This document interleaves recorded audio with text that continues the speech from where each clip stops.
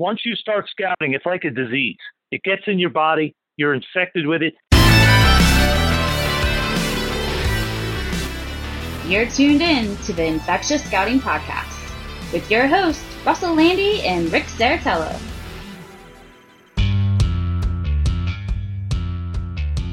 Once again, we're back at it. It's the Infectious Scouting Podcast. I am one of your hosts, RIC in a place to be, Rick Serritella, telling it like it is when it comes to the NFL draft. Hey, since 2002, it's what we do, and it's my favorite time of the week, and that's because we get to pick the brain of the one, the only Russell Lande, and we get inside the head of his 2 decades of scouting experience, of course, NFL, CFL, XFL, UCLA, the creator of GM Junior, now Infectious Scouting. Make sure you check him out at russlande.com. You can follow him on Twitter at russlande. And we're revved up, ready to go. This is our 7th episode already. So, hey, if you're a frequent visitor, we appreciate you getting on board. If you're new to the show, feel free to click subscribe, drop us a comment. We're out there on the iTunes and Blog Talk Radio, and, of course, over on social media. So, hey, we appreciate all the love and support. We're going to dive into the week that was. We're going to look ahead at the week that is. We've got the highly anticipated Russ Lande top 5 prospects in the land. We'll talk about that later in the show. But first, let's welcome in that man. He is Russell Lande, and he joins us on the VIP hotline. What's happening, my man, Russ? What's happening is, who's more excited? Let's get this going. I'm pumped, man. This is awesome. Anytime I get to chat with Rick every day, there's nothing better. No, it's my favorite time of the week, and we're gonna dive right into it. You know, Rodney Dangerfield style, triple diving board right into the pool. Give us a quick recap, Russ, on, last week we discussed some big matchups. Give us a little recap on what you saw this past week, some players that caught your attention. Let's get right into the action, my man. Well, the first one is funny. I said, all right, I'm going to watch Washington, USC. Part of me, because I want to see the prospects. A bigger part of me, just because anytime I can watch USC and pray they lose, because they're just the worst place ever in the history of the world. As a guy who got his football career started at UCLA, I'm anti-USC until they get rid of football there. But, it's funny. I went into the game. I was so pumped to watch Easton, their quarterback at Washington, the Georgia transfer, and he impressed me. That was exciting. But to me, the other 2 guys that jumped out at me when I'm watching that game, firstly, it was great seeing Trey Adams back at left tackle this year. Missed last year due to injury. I'm not sold on him as a premier athlete, but when I watch him play, he's a long, linear kid, knows how to use his length. He's got quick feet, although I don't think he's a great athlete because he plays real high, but he's a good tackle, and he does a lot of things well that give you hope that this guy can be a solid, good, productive starting tackle in the NFL. I thought he showed some good things. I want to see a little bit more aggressiveness with his hands. I'd love to see him bend his knees more, but I liked what I saw. But, the thing that caught my attention more than anything watching that game is a guy that I hadn't even had on my radar because he's only a true third-year sophomore. But this kid, we've talked before about the tight end for Missouri, and I don't even want to try to pronounce his name, Albert, blah, blah, blah, blah, blah, who I think is the best tight end. Yeah, this kid at Washington, he's in the same discussion with that kid. This kid's unbelievable. His name's Hunter Bryant, true third-year junior. This kid is a legit elite receiving tight end. He dominates the way he catches the ball on off-target throws, the way he makes tough grabs in traffic, his run after catch, his athleticism where you can line him up anywhere. You can split him out as a receiver. You can line him up in line. This kid grabbed my attention. I really hadn't been looking at many third-year juniors yet. but he jumped off the film literally in the first quarter. I think it was on the first or second series. He made a great play running after the catch on a drag route across the field. Immediately grabbed my attention. This is a kid. If you're watching Pac-10 or Pac-12 football this year, you get a chance to watch Washington. Make sure you watch this kid. I'm not saying he's definitely coming out, but if he does, he's going to be in the discussion, be the first tight end drafted. Because in today's NFL with receiving tight ends, this kid could be just a dominant player. He was really fun to watch. Well, it's interesting you mentioned that, because suddenly, if he's what you say he is, then, Washington suddenly has a quick pipeline to the NFL with Will Disley, is it? And then Drew Sample in recent years. And now this Hunter Bryant kid could be following in those footsteps. And Disley, I mean, he's carved out a nice little role for himself at the next level. You mentioned Trey Adams. I think he's one of the more polarizing prospects in this year's draft, just because, anytime, as you know, Russ, you're dealing with a back injury, it's scary because, hey, you could take all the x-rays in the world. It ain't going to tell you how that back's feeling. And any given play, I mean, we're all one play away from being on the sidelines, but the back is a trickery thing, and I could think, even if he earns a first-round grade on film this year, I could still see him slide potentially into the second round due to that back. Oh, there's no question. You make a great point bringing up the back injury, because if you just think back, well, he just retired this year, but Rob Gronkowski, when he came out of college, he had some injuries early in his career, then got healthy, but then he had the back where he missed his final year. Teams get very leery about the back because unlike an ACL or a broken hand, which can be easily repaired, the back, no matter, even if they do it perfectly and all the surgery and all the rehab, the back is just a fickle thing, and some guys never recover. So, yeah, any guy who's had back injuries, it raises a giant red flag to NFL teams. And there are some teams that, unless they can literally get every single medical guy that this kid's ever met with to sign off and say no chance of any future issues back-wise, there are a lot of teams that don't touch offensive linemen or defensive linemen with back issues because that position requires so much bending that guys who have back issues, a lot of time it's a long, lingering problem that never goes away. So, yeah, it's a great point you make, and he is polarizing because, like I mentioned, he's not a great athlete. He's definitely an upright guy, definitely stiff in his movements. What he is a long kid with long arms who knows what he's doing. He reminds me a little bit of the kid, Mike Adams, who came out of Ohio State a bunch of years ago, went to the Steelers and really struggled with consistency. Similar type guy. And then it's more size and foot quickness that makes him a prospect, not athleticism. In those guys, there's a high failure rate because you have to be athletic to protect the quarterback in today's NFL. But there are some bad athletes starting in the NFL and being very productive as offensive linemen. So you have to be cautious not to write this guy off. But I agree with you. He is a polarizing prospect. Yeah, and I think he is a right tackle at the next level for the reasons that you mentioned. And, just one last point I will say, Rick, if he's a first-round talent on film, why wouldn't he take him in the first round? Well, I think, what it comes down to is you want to limit the risk in the first round. Go ask the Atlanta Falcons this year with Caleb McGarry. Now, that was a different issue. It was a hard thing. It was a blip on the radar. You thought he would be fine. Whether he went late first, early second, I can't remember offhand. But he missed a handful of time now because that heart issue popped up during the preseason.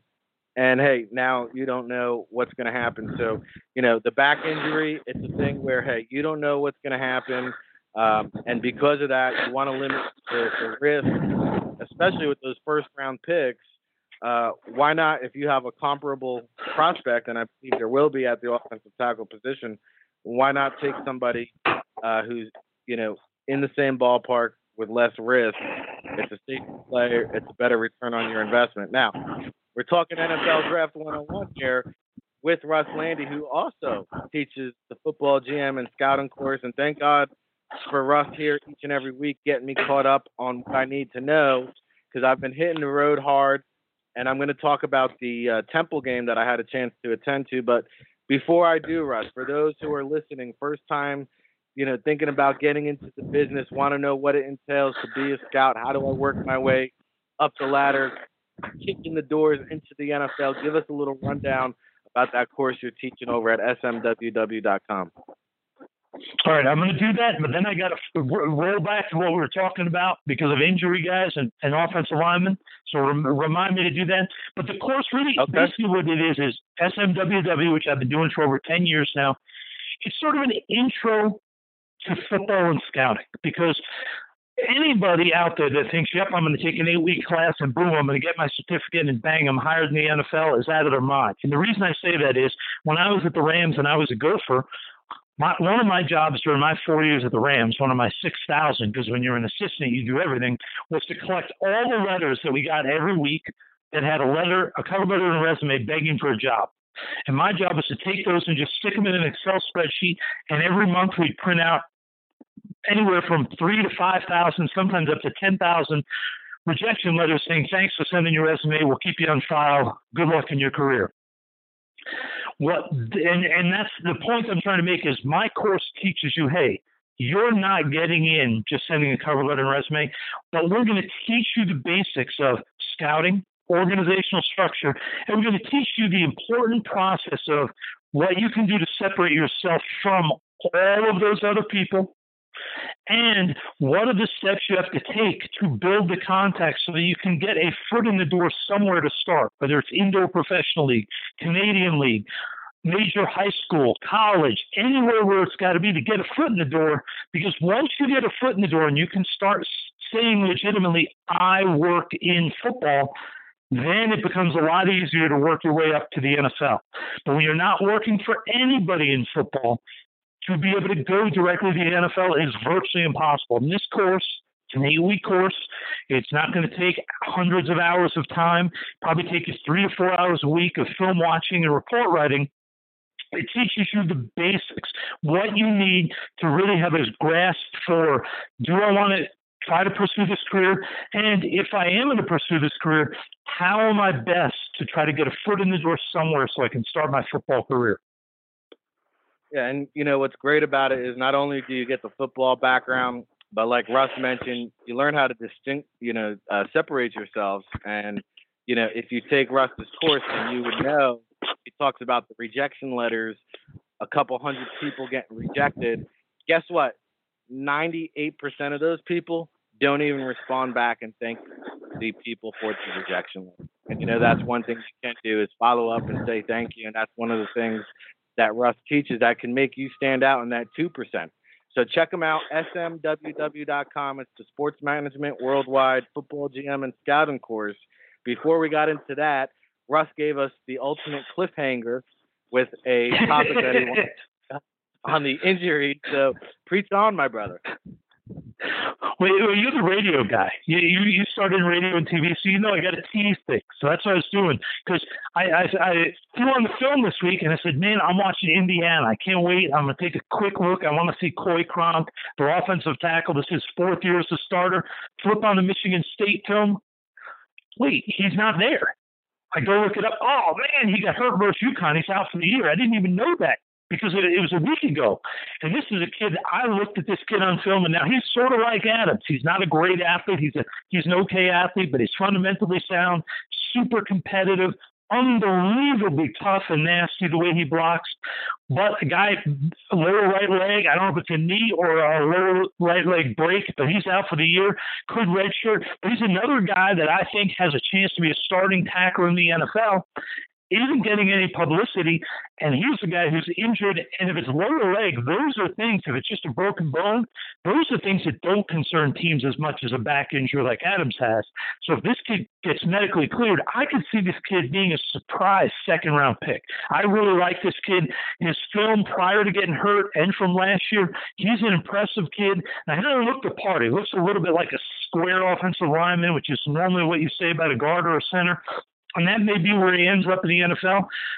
But when I watch the kid play, he knows what he's doing. His footwork, his technique, it's all good. And he's sort of like that guy that you say, geez, he's not athletic enough, but all he does is outmaneuver his guy, block him, because he's always in the right position, and he is going to die before he gets beat through effort. because his effort, his intensity, his aggressiveness is great. I like this kid. There's something about this kid that points to 8 or 10 year starter in the NFL, and he won't care where it's at. He'll just line up and play, whether it's center, guard, tackle. He doesn't care. He just wants to be on the field. That, to me, is what I want in a football player.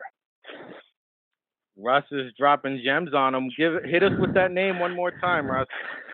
His name is Coy, C-O-Y, and his last name is Cronk, C-R-O-N-K, number 54 at Indiana. This would have been his 4th year as a starter. He came in the year with 38 starts, started the first 3 or 4 games this year against UConn, suffered either a blown out knee or a broken lower leg because he was carted off the field and they announced the next day he's out for the season. And he may or may not redshirt because that was his 4th game of the year. And if you're 4 games or less, usually the NCAA gives you the opportunity to redshirt without challenging it. I don't know if he will or not. If he decides to stay in this draft class, I really think he's going to be drafted higher than people think.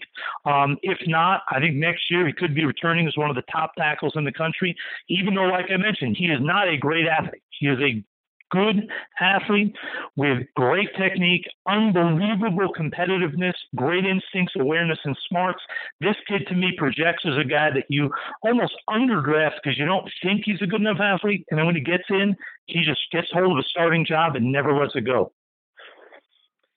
When Russ Lande says it, you better pay attention. Follow him at Russ Lande. Of course, we're here each and every week on the Infectious Scouting podcast along with Serritella.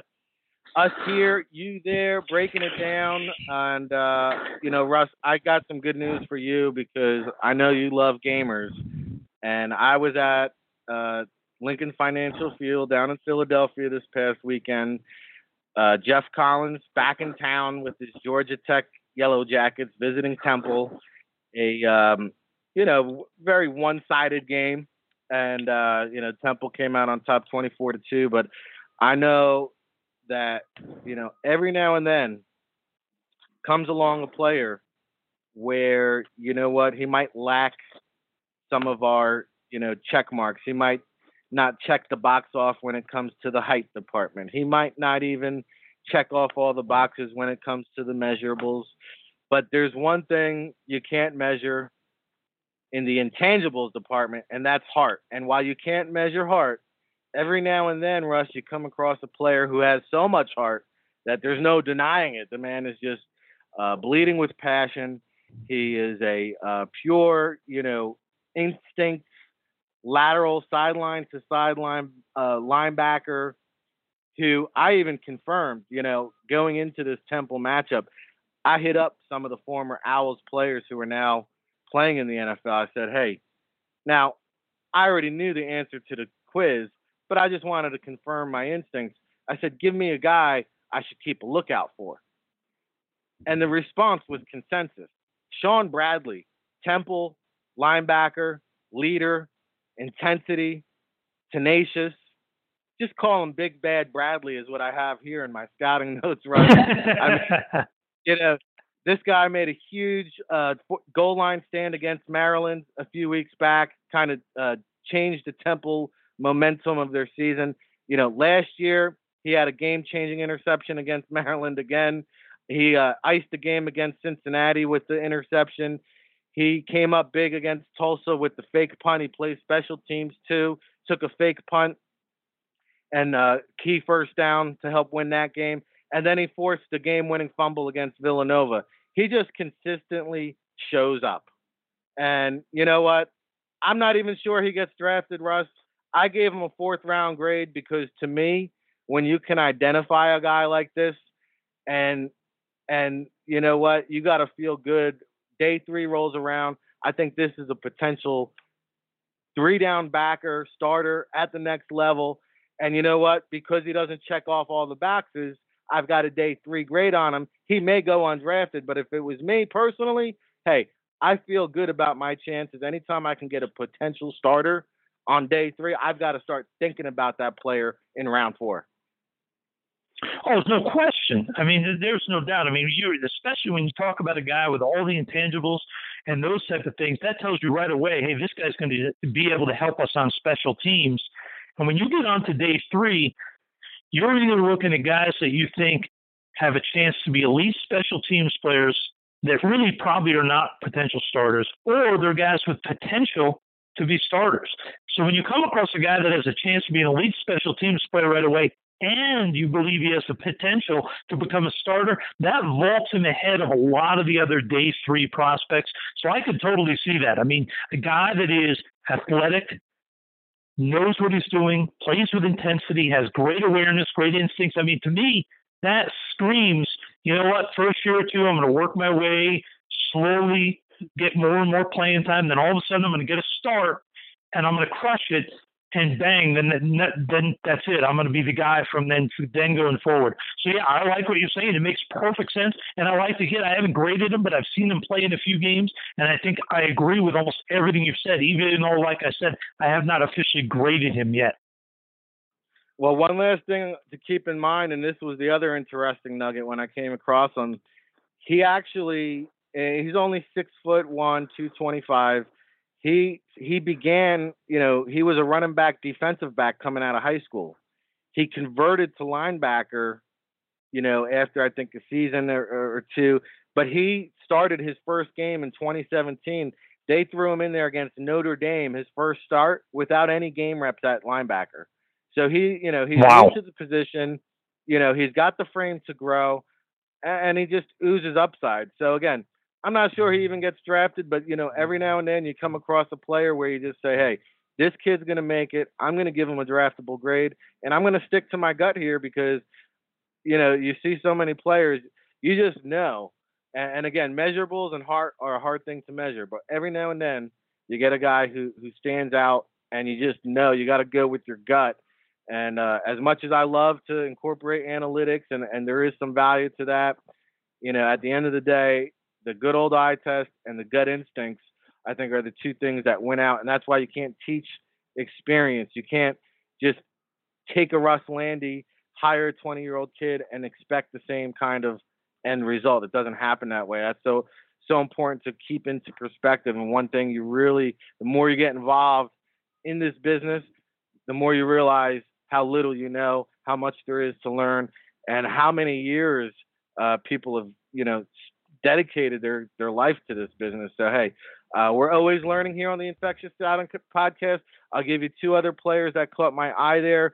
Isaiah Wright, one of these final Matt Rule recruits, tough, hard-nosed, reminds me of Mohamed Sanu when he was at Rutgers because, Matt Rule used him in the Wildcat early on. He's been used as a running back. He's been used on end-arounds. He's a 6'1", 215-pound wideout. But he returns kicks and returns punts. He's got a handful of kick returns and punt returns, a do-it-all weapon. I think he went, if he didn't go in this game, next game he's going to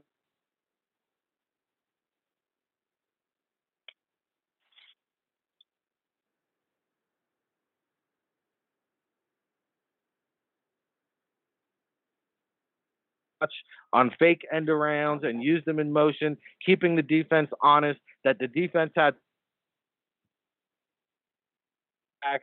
It allowed the ground game to get going. So Isaiah Wright, another one, I gave him a round 7 grade. I think, he's a borderline draftable guy. There's going to be, I'm anticipating a lot of underclassmen declaring for the draft, can push some of these seniors back. A guy like the South Carolina wideout, Brian Edwards, who could be maybe the best senior prospect, there's a chance he falls all the way to day 3 due to all the underclass. When you take a look at Deebo Samuel in the Senior Bowl, lights out, he falls to round 2 or round 3 because of the underclassmen. So a lot of X factors. One underclassman I did like, he already has his degree. He's graduated. His brother Thomas plays for the Jets, so he's got strong bloodlines. And he's a smart person on and off the field. He's a redshirt junior. It would not surprise me if Matt Hennessy from Don Bosco Prep High School, shout out to Don Bosco Prep, Matt Hennessy from Temple, I actually think he's a day 2 selection at center.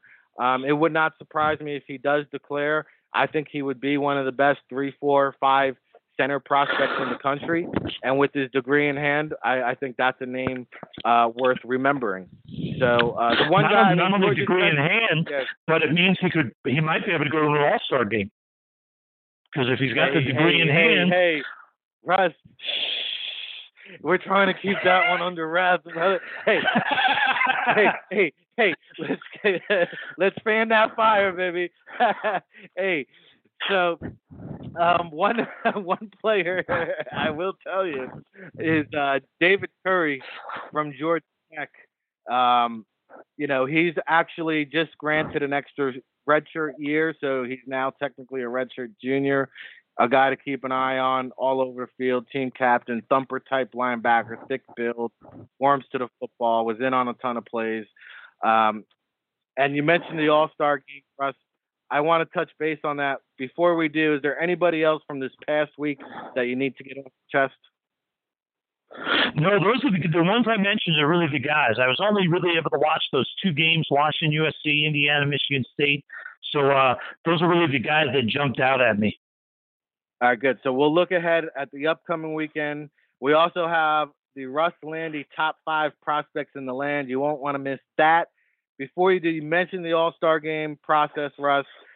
New listeners may or may not know my involvement with the NFLPA Collegiate Bowl as an advanced scout. We're assembling a 112-man roster to be played in Pasadena, California at the historic Rose Bowl on January the 18th. I hope you'll be there.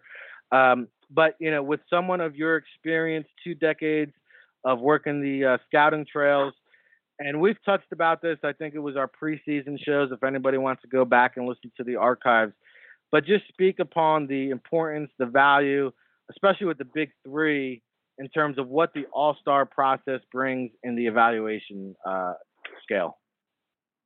Well, I really think the All-Star process does a lot of great things. First off, for guys that are already established and everybody knows, it gives them a chance to sort of show their wares in front of the scouts. But I think what it does more than anything is those guys that are a little less known, that maybe one scout went into the school and gave the guy a 6th or 7th round grade, or maybe even a free agent, and then he gets invited out to the NFLPA game or even to the Senior Bowl, and he's a better player than maybe that scout had thought, or maybe he's a small school kid that the scout didn't really want to put a big grade on because he didn't really feel comfortable saying, hey, this corner from Bloomsburg, PA, I'm going to put a 3rd round grade on him. Maybe they didn't feel comfortable, so they put a 7th rounder. Well, he gets there. You get to see this kid, whether he's from Michigan or Bloomsburg, you get to see him all match up. And you get to compare them athletically. You get to interview these kids. You get to watch them practice. You really get a chance to put them on equal footing because nobody, whether they're from Michigan, Alabama, or Evangel College in Missouri, nobody has been practicing at this facility or working with these coaches before. So all of them are out of their comfort zone. So now it really becomes best player. It's not about where you played, how many accolades you got in college. It's a chance to get out there and show your stuff. You get interviewed. They get to watch how you interact, how you lead, how you follow, how you take direction, all those things. It's a great opportunity for players that are not instantly considered top 30, top 50 players to really put a stamp and say, hey, I deserve to not only be drafted, but I deserve to be drafted higher than people are talking about me being drafted. So all-star games are enormously valuable. I think especially when you look at Senior Bowl, NFLPA, I mean, these are games that are going to have tons of NFL people there, and it's a chance for a prospect to really put a stamp on his college career, the last time he's going to wear pads as a college player, and really show potential employers, this is the type of not only player I am, but this type of person I am. And I think it's enormously valuable for these kids.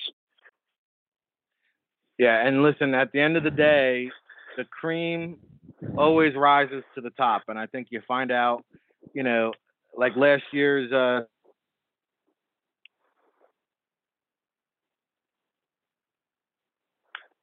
as a senior, somebody stepped up. You find out who the alpha dog is, right? You get all these talented quarterbacks. They're all the team captain and team leaders. And then, it just somehow emerges. There's an alpha dog. The one-on-ones in the trenches, I love it because it separates the men from the boys. Careers are ended in all-star games. And draft stocks are improved in all-star games. But what's great about it, like Russ said, is the diversity. If you're talented, we'll find you. For example, I'll be out at, Ivy League action on Friday night with Dartmouth taking on Penn. There's a cornerback by the name of Isaiah Swan. A lot of buzz around him. To your point, Russ, Missed the first 2 games doing my pregame research. Hasn't played yet this year. Lingering hamstring carrying over from training camp. Hopefully, hopefully he's in the lineup because I'm really going out there just to scout that one player. Now, there's other players on the radar, but we're going to find out, is he worthy enough? And if you're talented, we will find you. Ivy League, HBCU, D3, D2, we're looking for you. I've got coaches hitting me up all day long, putting players on my radar. So, hey, RIC at NFLDraftBible.com. Can't wait to see you all out there. Can't wait to break down this weekend's matchup with the man, Russ Lande. Follow him at Russ Lande, RussLande.com. Lots of great stuff coming up, leading up to that 2020 draft, Las Vegas style. Woo! It's going to be big, but nothing's better than being here each and every week. So click subscribe, share it, comment, drop us a line. I just gave you my email. If you have a question, you can get at us on Twitter. We try to do it all here on the Infectious Scouting Podcast, Russ. Week number 6. God, it's like we're past the quarter pole now. And it's like, we're almost a third of the way through the season, really. We talk about the All-Star process. I mean, we're just 3 months away from January when those All-Star games will be taking place. So it's crazy how fast the season is flying by. Lots of big actions, big matchups this weekend in the SEC and Big Ten. Where's your eyes going to be focused on, Russ? To me, there's 3 games I want to take a real close look at. I mean, Texas is playing West Virginia, and I know neither of these programs is top 10 right now in terms of elite all-around guys. But, after people stop talking about Tua and they bear, and we get into sort of that second tier quarterback, Sam Erlinger, however you want to pronounce it, Erlinger. This kid's interesting to me. He's in that Nate Stanley group of quarterbacks, and then he's got some physical tools. He can make a lot of throws. I want to watch more of this kid. I can't wait to see this game. I want to see how he has progressed. Last year, he did some very good things on film. He showed a live arm, showed the ability to do a lot of things. I want to see this game. Very excited to take a peek at him. Another game, this is a Big Ten. I'm a Big Ten guy. And this is another guy, sort of out of nowhere. I mentioned the Coy Cronk kid. When Michigan State and Ohio State play this weekend, one of the starting guards for Ohio State is a kid named Jonah Jackson. And this is a kid that last year was a starting guard all season for actually 2 straight years at Rutgers. And he transferred as a grad transfer to Ohio State. And he's been starting at Ohio State all season. This kid is a really good player. I mean, this kid's a guy that I could see pushing to be a top 60 pick. I was stunned when I was watching Rutgers' first game of the year and didn't see him, because I didn't realize he had done the grad transfer thing. When you watch this kid on film, he jumps out. He is a huge human being. And even though he doesn't weigh 350 or 360, when you look at him, he looks like he's 350, 360 because he's thick in the shoulders, he's got thick lower body, and he physically, when he gets hold of people, he dominates them. Very intriguing player. He's not a super unbelievable athlete who's going to run in the 4.9, 5.0 flat area, but he's athletic. He's big, he's powerful, and he dominates guys once he gets his hands on them. And the last game I can't wait to look at is Washington Stanford. It's not because of the Washington players I mentioned before. I've talked about them enough. But just like I mentioned Sam Erlinger, Costello for Stanford, another quarterback, sort of an intriguing guy. I was sort of hoping to be able to watch Walter a little also. When the season began, I sort of pointed at this game as a game to look at Easton and Costello, but Little, the left tackle for Stanford, out for the year. So it's really going to come down. I want to see Costello. He's another guy in that second or third tier quarterbacks this year. Just want to take a peek at. Haven't really gotten to take a close look at him. Haven't seen much of this kid, and I really want to take a look and say, hey, is this a guy I think has draftable skills or not? So those are really the 3 games I'm going to try to take a peek at this weekend, to take a look at some of the guys I think have a chance to be draftable players. Yeah, some interesting quarterbacks there that you mentioned. Costello's an intriguing one because grades for him vary all over the board, from draftable to undraftable. So it'll be interesting. Kevin Hogan, I think, is still lingering around somewhere, I believe. And Ellinger, he's a guy who's flashed. I think he needs to just be more consistent because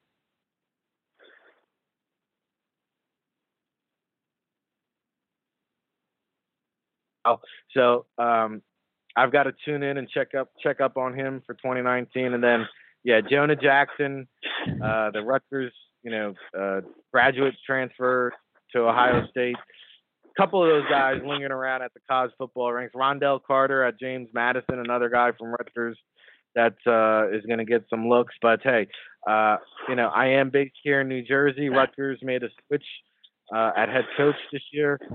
If you're a player that is in high school, that lives in New Jersey, and are listening to the show right now, hey, this is my plea, man. Stay Jersey strong. Let's fence the garden. Keep it in state. Let's make Rutgers strong again. Let's make Rutgers great again, baby. And we'll see what happens. I'll tell you what, if they kept all the players in Jersey, if we had say 8 out of the top 10, you'd be a top 10 program every year. Because if you think back 20 years ago, Penn State built their program on getting the kids from Pennsylvania, but they got every kid from Jersey. They got every single top kid went there to Penn State, and that's how they built their program. Schiano made a big difference when he came to Rutgers. He started keeping kids like Ray Rice at home. And if you can do that and keep those elite talents at home in Jersey, that's a program that should win every year. They should win 10 games. They should be a dominant program. They have such a pipeline there, and the added fact, now they're in the Big Ten, and they're the only team in that New York metropolitan area that's in a major football conference. They should be winning, and they will attract massive media attention. This, to me, whether it's Schiano or somebody else, they should get a big-name head coach. And if you're a player in Jersey, you ought to be staying at Rutgers. They have a chance to make a huge difference and change the history of that program. Well, Schiano has been mentioned as one guy. Butch Jones is another guy they've reached out to reportedly. So we'll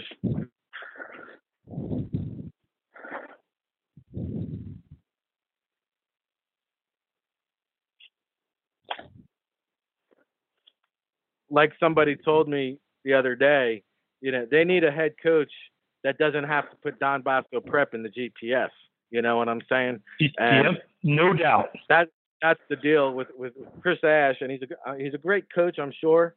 But like you said, it's all about the recruiting. And New Jersey, I think when the NFL came out with that list, most players by state or whatever, I mean, New Jersey had like the third most or fifth most players in the NFL. I mean, are you kidding me? If we can keep 10% of those guys, come on, baby. This is my plea. Yep. I know we got a big listening audience out there in Jersey. Let's make it happen, baby. Let's go. I'm telling you, it shouldn't be that hard. The biggest thing they need to focus on, and this is the thing that I think too many colleges don't realize, and especially if you're a college in a talent-rich state, it's great to go get your X and O genius and all that to be a coordinator and stuff, but your head coach, he better be a great recruiter because he needs to be able to close. Because if you can close and you can recruit in Jersey, you're going to win games because there's so much talent in that state. Other states, maybe you don't need that head coach who's a closer because you're going to have to go far and wide across the country. But when you need to lock down your state, that's where Rutgers needs somebody who can come in there and say what you want about Schiano. There's a lot of people that have different things to say about him that aren't so positive. But this guy won at Rutgers, and he kept the best players in Jersey because he can recruit, and that's what they need. I think he would be the perfect fit to come back there, and if he wants to be back there, that's an even bigger selling point to recruits because it tells you this is a guy that could have been the head coach at a lot of major schools, and he's choosing to come back to Rutgers because he knows he can turn it around.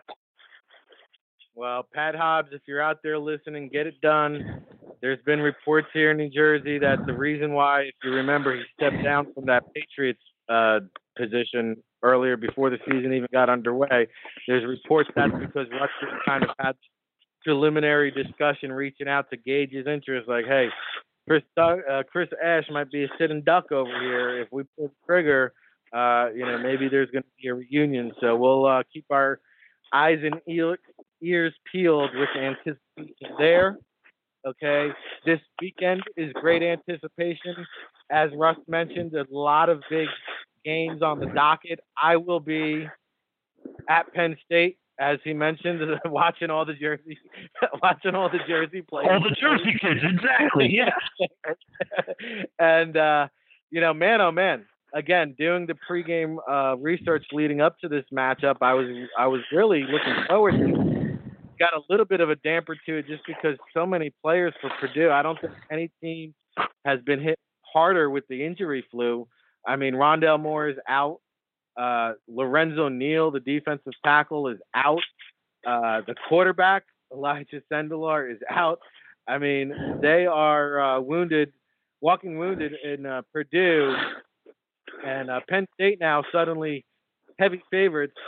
I know we've talked about Rondell Moore in the past. I think he has a chance to be a blue chipper as in the top 10. And then, Penn State has got a feisty defense. A couple players there I'm looking at. Any comments there before we get to your top 5? Well, the one guy, I mean, I don't even know if he's going to get drafted. But the one guy that when I watched Penn State on defense that jumped out just in terms of the way he plays the game and the effort is Robert Windsor. I mean, he literally looks like a fire hydrant on wheels, but he plays like his hair's on fire. I mean, I don't know if he's even over 6 foot. He looks like a short, stocky little guy. But, man, he plays like every down is the last play he's ever going to play. If he gets his hands on the offensive lineman, he does not get knocked backwards. He just sinks down and he anchors. This a kid, it wouldn't shock me if he measures 6'1" and change or something. But, man, he's a good football player. He knows what he's doing. Classic try-hard overachiever. And a lot of those guys end up making it in the NFL as sort of backup guys. I could also see him being a guy that some teams look at and say, we know he could probably be our last D tackle, but he's not a quick twitch guy. But with that toughness, with his smarts, his intensity, and if he is 6 foot, 6'1", and 6'1", say 300, I could see a team saying, "No, we're going to try to convert him to center or guard." There's something intriguing about that kid to me. As a priority free agent, maybe a late round pick if your team really falls in love with him. But he's an intriguing guy to keep an eye on. Well, great minds do think alike, and our friend Gil Brandt is also very high on him. Very big fan of Robert Windsor. So there we go.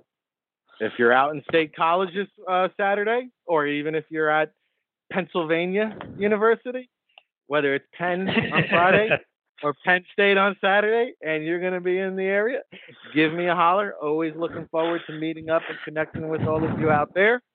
And now we're going to. I don't know about you, Russ. man, but anytime I go on visits to Penn or Dartmouth, all I know is for guys like you and me going to those football games, that's the only way they were ever letting us, either one of us, on those campuses. So you got to enjoy it when you're down at those Ivy League schools. They were letting us in for the academics, so we got to get in there and at least enjoy the football. Yeah, it's like when I go visit Columbia up there in Washington Heights. They're like, "Hey, who let this guy in off the street?" Yeah, exactly. Why are you here, buddy? Can you spell Columbia? Come on now. Okay, so Russ, we're winding down. This show always flies by so fast each and every year on the Infectious Scouting Podcast. Of course, at Russ Lande over there on the Twitterverse, he's always banging you and bopping you over the head with draft analysis, scouting advice, little tidbits and things that, the average observer might not be picking up on. So he's a great follow. Make sure you go follow him there and visit russlande.com. Of course, he's got the football GM and scouting course over at Sports Management Worldwide. And now he's got the quarter pole mark, top 5 prospects in the land. We're unveiling it here on our 7th episode of the season, with or so of the college football season. And look, with that being said, Russ, I don't know how you want to unveil them, any given order, a rundown. I'm going to give you the stage, bow out of the way, and we are waiting. Anticipate. Drum roll, please. Can we have a Russ Lande? All right, so we're talking top 5. Now I'm going to just the quick caveat is I'm not putting any quarterbacks in it because I haven't graded them in my thorough grading way yet. So Tua, Bear, those guys, they're on my sort of to be looked at list. So I haven't included any quarterbacks, but I really have 6 guys. To me, it starts and it ends with Chase Young out of Ohio State. Came into the year with a few other guys that people were saying, oh, this Epinesa kid from Iowa, and he's going to be in the discussion. No, trust me, Chase Young is the best defensive end in the country. This kid's a dominant player. The only thing he doesn't have when I watch film is he doesn't have that rare initial quickness, but he's a long, big, thick-bodied kid, dominates at the point of attack, very good hand use. This kid's going to play a lot of years in the NFL. Other kid, we talked about him last week as a guy I was looking forward to take a peek at, the Derek Brown kid out of Auburn. In today's NFL, where guys like Aaron Donald are just destroying offenses because you need to get in the pocket faster, a defensive tackle like Brown, who's got quickness off the ball, who can defeat blocks and get behind the line of scrimmage, enormous value. This kid's going to go high in the draft. I mean, NFL teams are going to be excited the more they get to watch this kid. Hopefully the interviews and the medical for him and for Chase Young really turn out as good as their on-field play, because I could see both these guys going in the top 2. And I'll throw in Chase Young's teammate, Jeffrey Okuda, the kid that I mentioned back before the season started. This cornerback, he is dynamic athletically. He has really taken a big step from last year. Last year, there was some inconsistency. He was often around the play, but he wasn't making the play. This year, you're seeing him make the play. So clearly, he's worked his butt off. His coaches have worked with him. They've tightened up a little of his transition footwork, and he's become a little bit more confident and aggressive going for the ball when he's got to break up plays. Really like that kid. Think he's got a chance to be a corner that you can literally trail a receiver with anywhere over the field. He won't just be in a one-line position. You can say, you know what? You go get on whoever it may be, Julio Jones or Julian Edelman. You're taking the top receiver this week, and that's your guy. You go cover him. My 4th guy, another DB, Grant Delpit, the safety at LSU. You know, a lot of safeties 10 years ago, teams would say, they're not that important. They're just sort of sitting at the back of the defense. They're sort of emergency, tackle the guy if he gets by everybody. No longer. And when you get a safety like Delpit, who not only can patrol the end as a center fielder, but you can bring this kid down, you can put him on slot receivers, you can put him over tight ends and running backs. He is an influencer in coverage and as a tackler. I like this kid. I want to see him live. I'm hoping he goes to one of the All-Star games. At least give me a chance to take a peek at his body structure, the way he moves. I want to see that, but I really like him. And then I have a tie for 5th because I have 2 receivers here. There's the Jerry Jeudy kid from Alabama. This kid, to me, right now, he's just a unique guy. I mean, Alabama has 16 players. They're going to probably go in the first round. It's ridiculous.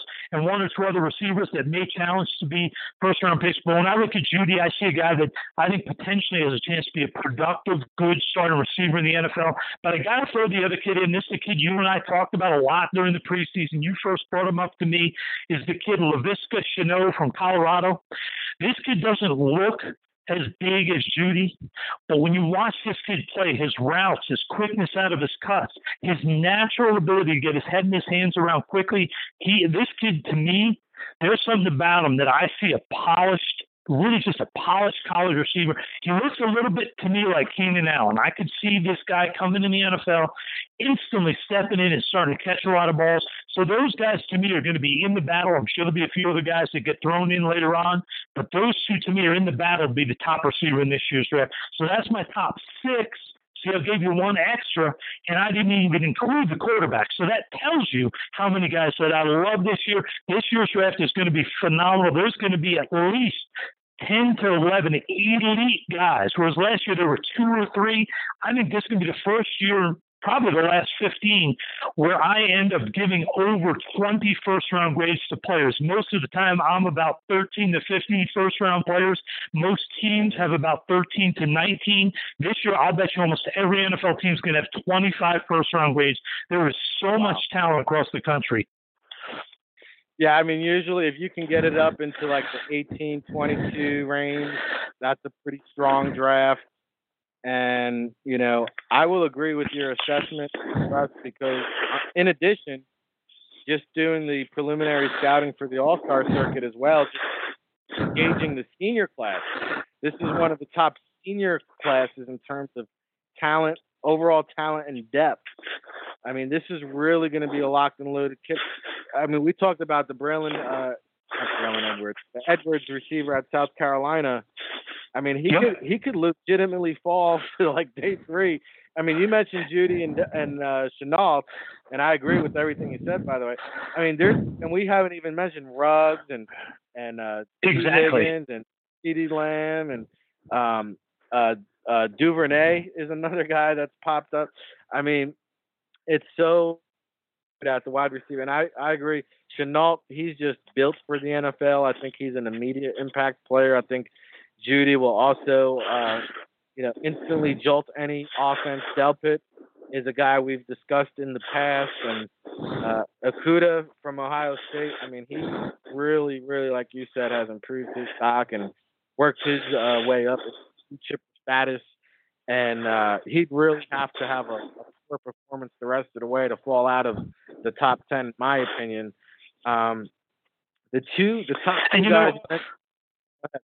I was just going to mention to you to back up what you're saying about how good just the seniors are. Think about how bad the quarterbacks were in Mobile last year. There wasn't a lot there. It was right. This year you could have guys like Nate Stanley, Erlinger, Costello. These are seniors. That's not even including Tua and Hebert and guys like that. We're talking these are the second-tier quarterbacks, and they're really good. Jordan Love, I think, is going to graduate. Exactly. Burrow, the kid from LSU. Aaron Gordon, the Washington State leading the country in passing. How about Jalen Hurts? Yeah, and that's another great one that's going to cause a lot of debate. Where is Jalen Hurts? I've heard scouts tell me they're shocked. He's better than they thought. He's got to be on the radar. I've had other scouts tell me he's a complete product of the system. He's not even worth considering as draftable player. So he's going to be another guy that's going to be a huge debate as to where he goes. No, I think it's an outstanding draft class altogether. And I think it's funny because Shea Patterson, a guy who we thought could be potentially top 100 guy, I'm not even sure he gets a Senior Bowl invite now. Yeah, you may be 100% correct. He could be a guy that literally falls off the radar, ends up as a free agent. Could be a guy that ends up having a great career in Canada. I mean, you hate to say it, but he's sort of fallen off the map this first half of the season. It's not too late. He can still rebound. But, yeah, you talk about a guy that came into the year potential to climb up and challenge to be a day 2 pick. And now you got to be thinking, is this guy even going to be a day 3 pick? And on the opposite end of the spectrum, Jacob Eason, who you've been tuning the horn for pretty good here, I believe he's another one who's on par to graduate, could be a Senior Bowl candidate. And honestly, I've heard there's guys living for this guy. I mean, he could catapult all the way up to round 1. Yeah, you know what? It's funny because we only talked about him, I think, last week for the first time, or maybe 2 weeks ago. But this is a kid I didn't know a whole lot about until I saw him at Washington. But you've been covering this forever. Guys who are natural throwing the ball, who the ball just comes out of their hand like a shot out of a shotgun and comes out with zip and accuracy. They're hard to find. There are a lot of guys who, like Cam Newton, who can throw the ball, but it's not a natural thing. He has to put it into it. He rips it. This kid, it's almost an effortless motion, and the ball just explodes out of his hand. And when you come across guys that flash that, it's rare. So, yeah, he has things to work on. He's not a finished product by any stretch, but there's a lot of things to look at. When you look at him physically, I'm not talking about all the accuracy and all that, just pure physical talent. There's not much separating him, if anything, from Tua, from Hebert, from Fromm. I mean, he's right there physically with all them. So you got to look at it and say, okay, well, why is he not being talked about as a potential guy in that discussion? Because physically, he can do everything those guys can. Now it's just a matter of figuring out who's the most consistent, who's the most accurate, because, wow, Easton's got a lot of talent. No doubt. And just to recap that top 5 here, the Russ Lande first top 5 of the season. We'll check back in about a month or so and see if there's any moving and shaking going on. As of today, October, Chase Young, Derek Brown from Auburn, Okudah, Rex Delpit, Judy, LaVisca Chenault. It sounds like a winery. It does, totally. And you throw in the 2 quarterbacks, Tua and Herbert. There's your top 8 prospects, really, that Russ just gave you here on the Infectious Scouting Podcast. So that was fun. We'll check back in. It's the first week of October. We'll check back in November and see where this board stands. One last question for you quickly here, Russ. Chase Young, there's already a buzz now. Better than Bosa. Are you buying or selling? You know, I mean, I think there's a difference in them. I think this kid is more powerful than Bosa. I like his frame a little bit more. The one thing I give both Bosa's credit for, and I think Joey was a better prospect and is going to still continue to be a better player than Nick, who just came out this year. But Young, I think, is not as polished in terms of technique. So I think Young may have a little bit more physical talent. I don't know if he's as polished to make that easy impact because of the technique, but they're awfully good. I mean, this kid, his talent, Young, there are not many big guys that move like he does. And that's sort of what, to me, is so impressive, is there are a lot of 240-pounders that can beat guys around the corner, and there are a lot of 280-pound guys that can overpower guys. There aren't many guys in that 260, 255, 265 range that have the athleticism to beat guys around the corner, but also have the strength and power and hand use to jolt and just dominate guys as a power rusher. I'm interested to see what Young weighs. I think he's going to be in the 260s, but this kid, to me, he's pretty special. Yeah, I don't know if he's better than Bosa, or either Bosa, but he's really good. No, you hit the nail on the head with the right word there, special. He's just a special talent. And I think, also what you said is, Bosa is probably more of a plug-and-play impact type guy, where Young, I think, has the higher ceiling and upside. So I think that's the intrigue there. If there's not a quarterback chosen number 1 overall, it will be Chase Young. And then I lied. I have one more, Russ. I'm hoping they don't make the same mistake on Derek Brown. You mentioned Aaron Donald. I felt like in this past year, Ed Oliver was undervalued, even though he went like 9 or 10 overall. To me, this is top 5 talent. I think his play so far early on is showing that. And I agree with you. I hope that teams don't bypass a talent like Derek Brown. Yeah, I agree with you. I mean, I think Brown is as good an athlete and defensive tackle in terms of power, athleticism. It's hard to find guys like him. I think Oliver, there was a little bit of debate for 2 reasons. One is he plays very high. He doesn't play like a D tackle in terms of technique. Plays a lot like a D end. And there were some questions about maturity, commitment, those types of things when he was at Houston. Which some teams are going to take that stuff seriously, and sometimes they will overanalyze it and knock a guy down when maybe what the information they're gathering isn't great, and they're not getting the true scope of what the kid is about. And sometimes that leads you to sort of pass on a guy that maybe has the elite talent, but there are concerns about his maturity and stuff. And that may well turn out to be why Oliver slid and why he becomes a great player that didn't go in the top 3 or 4, as his film often indicated he should, because his film at times was unbelievable at Houston. And he just didn't do it consistently. And I think that's what concerned NFL teams. Well, it's another hour of power in the book. We're going to put a ribbon on this beautiful package that is the Infectious Scouting Podcast. Any last words for the future parting shots that you would like to impart on everyone, Russ? All I can tell you is it's great that you get to talk football. It's so exciting. But let's remember the real, true, important thing. Today is the most important day of the year because the NHL season kicks off today. And that's all that matters. Football goes in the back now. Now I got my Rangers games. That's now my number 1 watching thing every week. It becomes the Rangers. So it's all great that football's here, but let's not forget that hockey starts tonight. I'll tell you, I mean, every time I go to Russ's house, there's like another TV on the wall. This guy's got like 20 TVs and all there. Yeah, and the best part is you haven't noticed I keep charging them to your card. So. Yeah, right. Yeah. Is that why I got all these Best Buy bonus rewards things going on? Exactly. You thought Samantha was just doing a lot of shopping. Well, Russ, that about does it for another great jam-packed episode. As always, we appreciate all the knowledge and the insight. He is Russ Lande.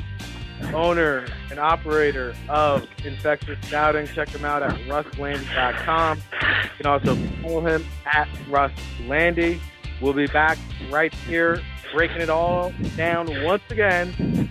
I am Rick Serritella. We are here on the All Access Football Podcast Network, and we really appreciate all your love and support. Till the next time, everybody. Once it gets into your stream, there's no vaccine. You've got the sickness too. Thanks for listening to the Infectious Scouting Podcast.